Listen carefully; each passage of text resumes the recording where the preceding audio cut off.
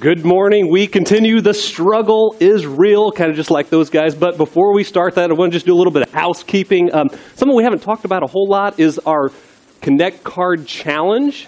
How many of you have been filling out your Connect Card every week? Because you know, if you do that and only get, we said, what, you missed 3 times? Now, that's total. We will give you a fantastic, wonderful, amazing prize if you've made it all the way through Easter, because church attendance is important to us. So, go with that. So here we go. The struggle is real. And as Brian gave me the passage, he said, hey, you know, this is one of the things we'd like to talk about. It excited me because it reminded me of a preacher joke I heard when I was a little kid, and I want to share that preacher joke with me. How many people want to hear a preacher joke? If you don't, the struggle is real. Get to hear it anyway. All right, so Moses and Jesus, they're out for a round of golf at the pearly gates. And so they come across this huge water hazard. And Jesus says, you know what? I'm going to hit it right over that water hazard. And Moses says, there is no way you can hit it over that water hazard. Jesus says, hey, Tiger Woods can do it. I can do it. So he takes a swing, up goes the ball, and plop, right in the water. Moses says, all right, I'll get your ball. So he goes down there. He parts the water, walks on dry land, grabs the ball, gives it back to Jesus. Moses says, just play around. Jesus says, no. Tiger Woods can do it. I can do it. Takes a swing. Ball goes up. Plop, right in the water. Moses says, get your ball again. Goes down there, parts the water, walks on dry land, grabs the ball, gives it back to Jesus. Moses says, go around. I'm not getting your ball again. Jesus says, if Tiger Woods can do it, I can do it. Moses says, all right. So Jesus hits the ball and plop, right in the water. Moses says, I'm not getting it for you. Jesus says, that's all right. So he walks on water, reaches down and grabs the ball. Well, as this is happening, the guys behind him getting a little frustrated, so they want to play through. They come up to Moses, and they see Jesus walking on the water, and they say, who is that guy down there? Does he think he's Jesus? And Moses looks at him and says, no, that guy thinks he's Tiger Woods. All right, thank you for being that was a much kinder laugh than it really deserved. It's a terrible joke. But it actually fit in extremely well with what we're talking about today, because we need to experience the real Jesus. And we're entering into a season, especially the Easter season. Has this warm weather kind of really gotten people the mood for spring? And when this warm weather breaks and it gets cold, I'm going to hate it.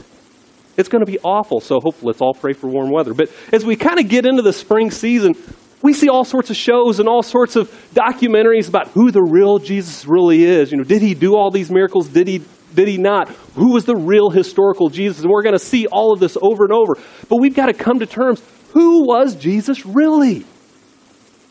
Because the real Jesus can be extremely uncomfortable. What he asks us to do. There was a critically acclaimed movie, won all sorts of awards for its directing and acting and its and just the script. It was amazing. It was called Talladega Nights. But they had a part in there that kind of epitomizes what we're talking about. Ricky Bobby, who, if you're not first, you're last, would only pray. I mean, people watch it. Who would he only pray to? Baby Jesus. And why? Because baby Jesus was who made him feel comfortable. And here's the thing, guys. That was silly. But I think there's some truth in it for us. Because there's a temptation in all of our hearts to do this, to create a designer Jesus, to download him into our phones and so we can listen to him and get the Jesus we want to get. You know, we like the grace and we like the joy, but we don't really like the purity and what he says about sin. Some of us really like the judgment. And so we have this tendency, we have this temptation to see Jesus the way we want to see him. But if Jesus is going to be any help to us at all, we need to hear what he says on his terms. We need him to challenge us. We need him to say things to us that we may not want to hear. Because if Jesus is who he says he is, if Jesus is the Jesus of the Bible, if Jesus is, as the passage that Kirsten read and Katie, the Jesus that walked on water, the Jesus that said that I am the I am, if he is truly God, then maybe we need to be quiet and listen to what he has to say. And if you want, you can turn to Matthew chapter 14. We're going to be discussing the passage that was read earlier, 22 through 36. But in this passage, this helps us through our struggles. Because in this passage, Jesus challenges us in three ways. He challenges our view of reality. He challenges our heart's loyalty. And he challenges what should we really fear. Because when we see Jesus in the storm, we will never be able to see that designer Jesus again. Because Jesus changes our view of reality. One of the conversations that Tracy and we have quite a bit, and maybe you have one of these conversations in your home as well, but we sit down at the table and we ask, is our family going in the direction we want it to go? Do we have purpose for our family? Is our marriage on the right track? Is there meaning to what we're doing? And the great thing about this is greater minds than I have been asking these questions for as long as probably man has been around. Why are we here? Where are we going? Is there purpose in life? Is there meaning to why I am here? And most of the time, these questions pop up when the storms are around us. And in this passage, we have the disciples once again in one of those situations. And they've got to be asking those same things because, once again, it's in the middle of the night. They're in the middle of the storm. They're in a boat, and they're probably wondering, Peter, James, what are we doing? Once again, we think we're going to die. And what's the purpose? It just feels like we're rowing and we're rowing and we're rowing and we're not getting anywhere. And it's in the trials. It's in the storms. It's when our comforts and our expectations and the plan that we have for our life is threatened that we begin to be haunted by the fear that maybe we're just out rowing, going nowhere, and no one notices. And at worst, nobody cares. Eric Hoffer, he's a philosopher, and he kind of said this best. He says, man is eminently a storyteller. His search for a purpose, a cause, an ideal, a mission, and the like, largely a search for a plot, a pattern in the development of his life story. A story that is basically without meaning. My mic coming in and out? Hello, hello. Do you want me to go to the... I can go to the different... Is it going or not? Is it working? All right, if it goes out, let me know. The modern thought of today is this world is just a random place. But we want more, don't we? We want to have a meaning. We want to have a purpose. We want our life stories to be connected to a greater life story. We want our life's mission to be created to a greater life mission. That's the desire of our heart, but that's not the main thought of today's world. The main thought of today's world is this world is just a random place. There is no purpose. There is no meaning. And this is what you've got. You're the master of your own destiny. You're the author of your own story. And you've got to grab fate by the tail, let you be in control of it. And this talk that there's some God out there that's in control of the universe and that there actually is some meaning, this is just superstition. Or at best, or at worst, it's just a crutch and a weakness. And I would bet that if you were to go to the average person on the street and you were to ask them, hey, what do you think of this story of Jesus walking on the water? I'm sure you get a mixed reaction from all sorts of people. Some people might believe it was a miracle. Some people may view it with a little bit of superstition, right? There's a Florida State professor out there that he theorized this story was actually just an optical illusion that happened as a phenomenon at that time. The guy's name is Doran Knopf, and he believed that 2,000 years ago, that specific lake would freeze over, and it would freeze like every 60 to 120 years. And what Jesus was really doing was he's just walking across the ice. And it just kind of looked like he was walking on water. Now, this raises all sorts of questions. Number one, as to what were the disciples in the boat? Wouldn't have they also had to struggle through the ice? And when have they seen that? Would that have been reported? So there is that it kind of raises some questions there. But why do you suppose people listen to Dornoff's explanation? The reason people listen to his explanation is because can people walk on water? No. I can't see it, I can't touch it, I can't do it, so it must not happen. That's a statement of faith, correct? That's a statement saying there is no supernatural. But Jesus, in this passage, he is making us question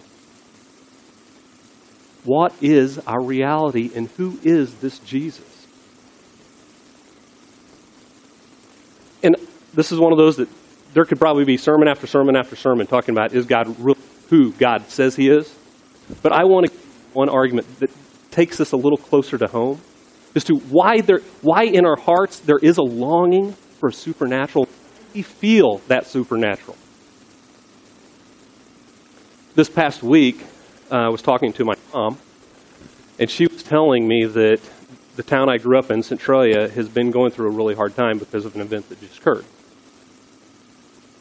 She told me that the nephew of a guy I went to high school with just committed suicide. And the way he did it, he told his mom, he'd been going through some hard things, and he told his mom, I want to kill myself, and I'm going to be hit by a truck. The mom did everything she could to run out the house, grab her son, and was holding on to him as he broke free and did exactly what he said he was going to do. A truck hit him and instantly killed him. And as my mom was telling me the story, I'm thinking, what if that was one of my kids? I could only imagine what was going through that mom's mind. And she did everything in her power to hold on to her son, but couldn't. But if this world, a random series of events, if there's nothing more than what we see, hear, touch, and can feel, if that's all there is, then why should our heart ache at this story? Why is it that I think about this woman and my heart breaks for her? Why don't we just say, que sera, sera. That's just life. The strong survive, the weak die. We got to move on. We've got to go. We don't do that, do we? It's been about a year that my father died of cancer. When that happened, was I just supposed to say, well, you know what? My dad, he just had some cells in his body that just weren't right. This is the way of things. No. I wanted Jesus, and I prayed that Jesus would come and walk across the water and heal my dad. I'm sure that this mother prayed that Jesus would walk across the water and heal her son.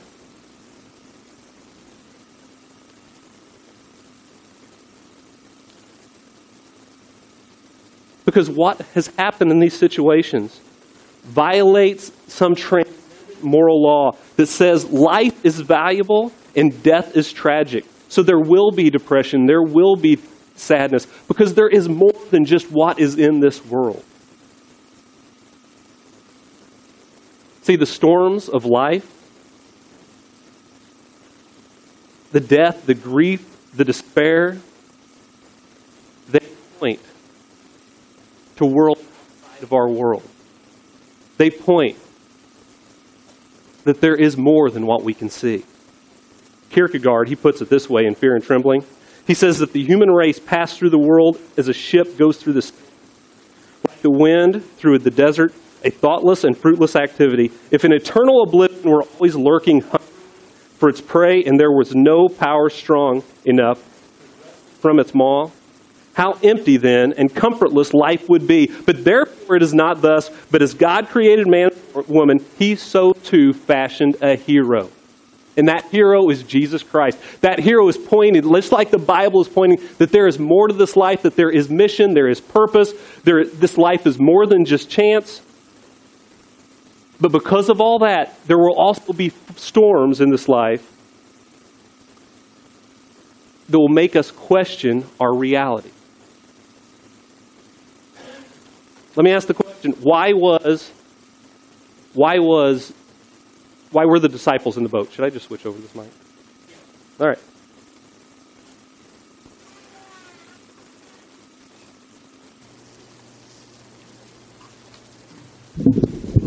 All right, here we go. So why were the disciples in the boat? Who put them there? Verse 22, it says, immediately Jesus made the disciples get in the boat and go on ahead of them to the other side. Why did Jesus make them get in the boat? It's because Jesus wanted the disciples to understand who he really was. He wanted to reveal his true character to them. And also Jesus wanted the disciples to go to the other side to fulfill their mission. And their mission was to heal people. Their mission was to tell the love of Jesus. Their mission was to give the people hope that there is that hero, there is that Savior. And that mission is the exact same mission that we have. That mission is why we're building a building. That mission is why we're here today, is so that we can show Darden Prairie the hope of Jesus Christ. And if that's not your life story, you have not met Jesus in the storm. So there you go. That's point one. Point two is that Jesus also challenges our heart's loyalty. See, he exposes our fear. Matthew 14:26, it says, when the disciples saw him walking on the lake, they were, everybody? Oh, you guys do better than that. They were terrified. And why were they terrified? It's because they're in the middle of the storm. It's the middle of the night. They have the fear of drowning. They have the fear of dying in the cold water. But Jesus is saying, that's not what you should really be afraid of. See, in Matthew 14, a little later, Peter gets out of the boat, he's walking in the water, and he starts to sink. And this is what happened. He says, but when he, Peter, saw the wind, he was afraid and began to sink, and he cried out, Lord, save me. Immediately, Jesus reached out his hand and caught him. You of little faith, he said, why did you doubt? Jesus is saying there's something bigger here going on. There's something more important to be afraid of. Because the real danger is spiritual. We see this also in Mark chapter 6. This is Mark's account of the story. And this is what he puts in. He says, for they had not understood about the loaves. What had happened right before this is they fed 5,000 people. And then Jesus says, their hearts were hardened. So these are two pretty big harsh rebukes for the disciples. Jesus is telling Peter, you have little faith. They're saying their hearts were hardened. This phrase, hearts were hardened, is used to describe outsiders, hypocrites. For people that only see Jesus the way they want to see Jesus. The people that hear Jesus only the way they want to hear Jesus. The people that are stubborn and the people that are his enemies. And Jesus is calling the disciples this at this point. And it's why? Because Jesus is trying to impress upon them that he is not this designer Jesus. He's saying, you know what? You guys are with me all the time. You think you're in the inner circle because of your loyalty. But you've got to see who I really am. And we can extrapolate this out to our own lives. You know, we have the opportunity to listen to more sermons than anyone else has heard in the history of the world. We have resources at our fingertips that no one has ever had. And we can listen and we can listen. And we can go to church every Sunday. And we can put our Joy FM sticker on our car. But it's still, we have the temptation to only see Jesus the way we want to see him. And that's why Jesus puts us into the storms. Because it's in the storms, it's in the trials where we find out where our loyalties really lie. You might say, you know what, Brian, my job's not really that important to me. I can get through life without my finances being super part of my life. My looks, my life plan, all those things, they can change. What happens, though, when those things are threatened? It's then we find out whether they're really important to us. When the Bible calls us hard-hearted, Jesus is saying there are things in this world that are more important than God. And one of the ways we can find out if they're more important than God is through the storms. And why do the storms surface our fears? What trials do is they expose the lie that we're in control of our own destiny, that we can handle it. Tomorrow, I don't know what's really going to happen. Now, I think I'm going to go to work, and I think I'm going to have a typical day. Everything's going to be normal. That's what I think. But in the span of what? Minutes, seconds, hours. Everything could change, right? I don't want to think about it, but I could lose my life. I could lose my family. I could lose the job. A tornado could come through and completely devastate everything around here.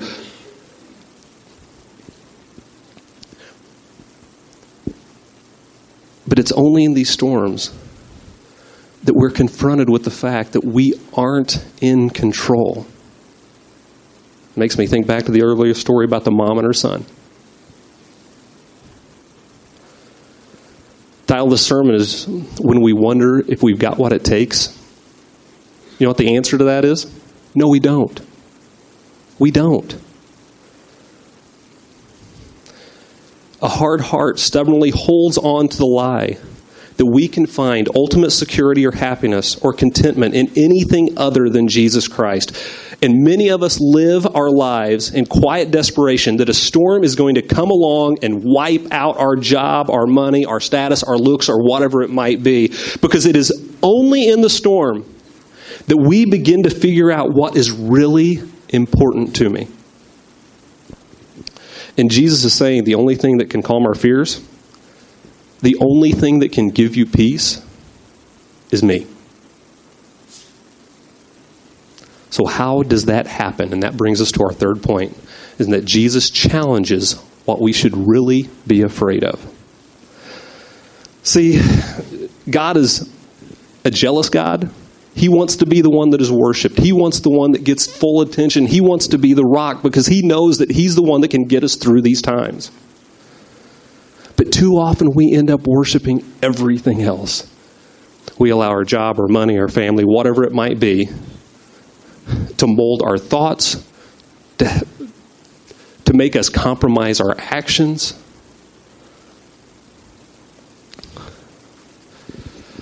And the Bible says, unless you're in awe, serve, and have your life shaped by God, your life will never be at rest. What Jesus is about to show us is unless we fear Him more than all of those other things, or more positively, unless we love and honor Him more than anything else, we will always struggle through those storms. And so there are two instances in this story, one written by Matthew and one written by Mark, that show us where our foundation needs to lie. See, in Matthew 14:27, the disciples, they're looking out and they see this guy walking across the water and they think he's a ghost. And they yell out to him, or like, who is that? And Jesus says, it is I. So why is this an important statement? It is I. And then, in Mark's story, he says, in Mark 6:48, he says he was about to pass them by. And this scripture has always kind of been very befuddling to me because I was like, is this a race? Is Jesus trying to make it to shore quicker than the other person? And Jesus, he has the advantage of walking on the storm. It doesn't seem to bother him. Here the disciples are rowing, they're rowing, and they're rowing. So what is he really talking about? So first one, it is I. What's he talking about here? Well, the author, Matthew, is using the same word that was used all the way back in Exodus. See, Moses was told by God through a burning bush that he was supposed to go let his bring the people out of slavery. And Moses, obviously a little scared, is kind of wondering, why in the world am I supposed to do this? And under whose authority should I do this? And God responds, tell them, I am is whose authority you are to use. Jesus is using the same words here. He's revealing himself to disciples that he is God, that he is in control, and that he has got it. So a little later on in the Moses story, he's got the people out of slavery. He's bringing them into the promised land, but it's taken a long time. And the people are starting to go crazy. They're trying to go back to idols. Things are just haywire. So he goes to God and he says, God, I don't know if I can do this anymore. I need to know that you're with me. And God says to him, Moses, go into the cleft of the rock, and I'm going to pass by. Basically, what God was saying is, I am going to let you feel my presence. And Jesus, in this story, as he's passing by, he's revealing that he is God, that he is revealing that he is there with these guys. So what's going on? Jesus is saying, the only way you can get through these storms is to have the real Jesus that's hard, the real Jesus that may put you through storms. Now, I'm not saying he puts through every storm you've got, but there are times he will put you through storms so that you will know where your loyalties lie and what you need to do to work on them. And this designer Jesus, where we pick and choose what we like, it's not going to work anymore. Only praying to baby Jesus does not work anymore. We have to pray to the eternal God. Are you afraid of the storm? Because maybe we should be afraid, or we should be in awe of what the storm is afraid of.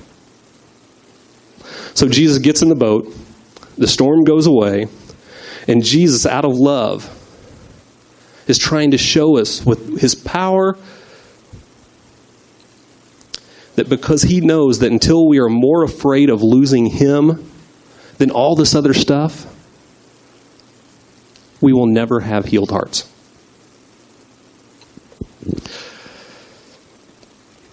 So, when I was a little kid, roller coasters terrified me.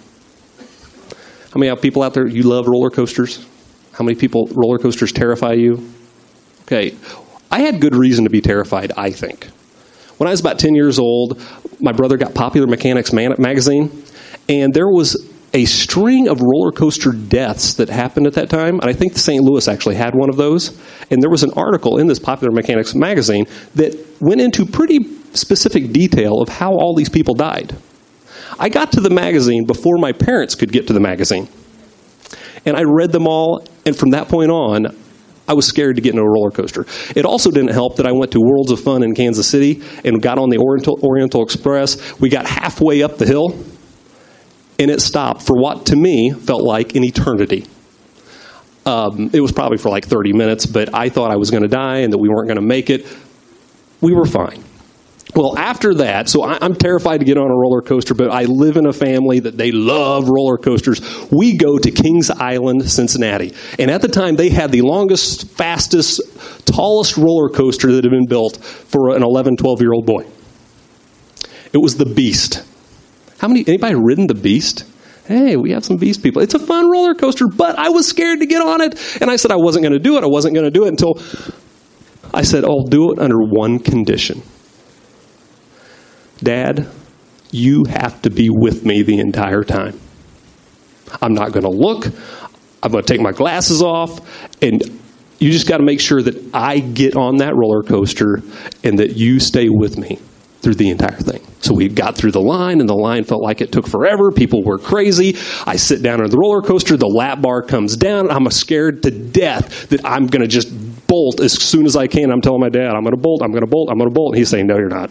It was going to be hard anyway, because my dad was a large guy and I was cramped in there. It would have taken a lot of work. But we go around that first curve, and then we go up the hill, the clink, clink, clink, clink, clink, clink, clink. And then we get to the top, and you kind of hang a little bit, right? And then we go down, and guess what? It was amazing. I loved it. And I knew I was going to love it as soon as I could get past that first hill. See, my dad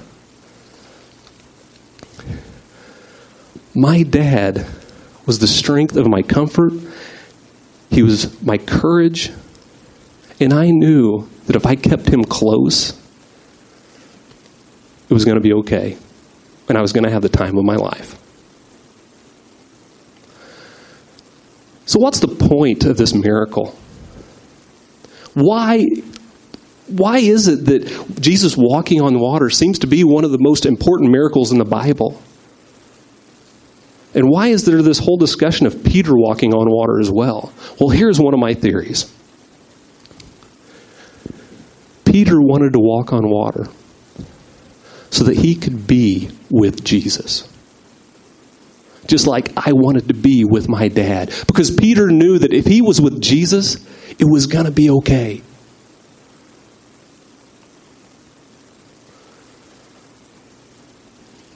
Where are you with Jesus? What do you need to do so that you can be closer to your Father, so that He will be your comfort, He will be your strength, He will be your courage to get you through these storms? And I'd say one of the easiest ways to do this, read your Bible and pray. Martin Luther wrote a letter to his barber, and the barber had asked, what do you do to get closer to God? You know, Martin Luther, one of the fathers of the Protestant religion, you know what he says? I read my Bible and I pray. Take notes on it. That's it. So I ask you today, are you willing to get out of the boat and simply move to Jesus? Would you stand with me, please? Dear Heavenly Father, I thank you for revealing yourself through the storms. I thank you that you show us who you really are, and that you try to dispel all the myths and all the pretense that we put on you, and that you try to break it all down to say, you know what, I am so much bigger and better and more powerful than what you could ever imagine. God, help us move closer to that God, to that Jesus, by simply drawing closer to you through praying and through listening to your word. Help us do that, Lord, and it's in your Son's name we pray. Amen.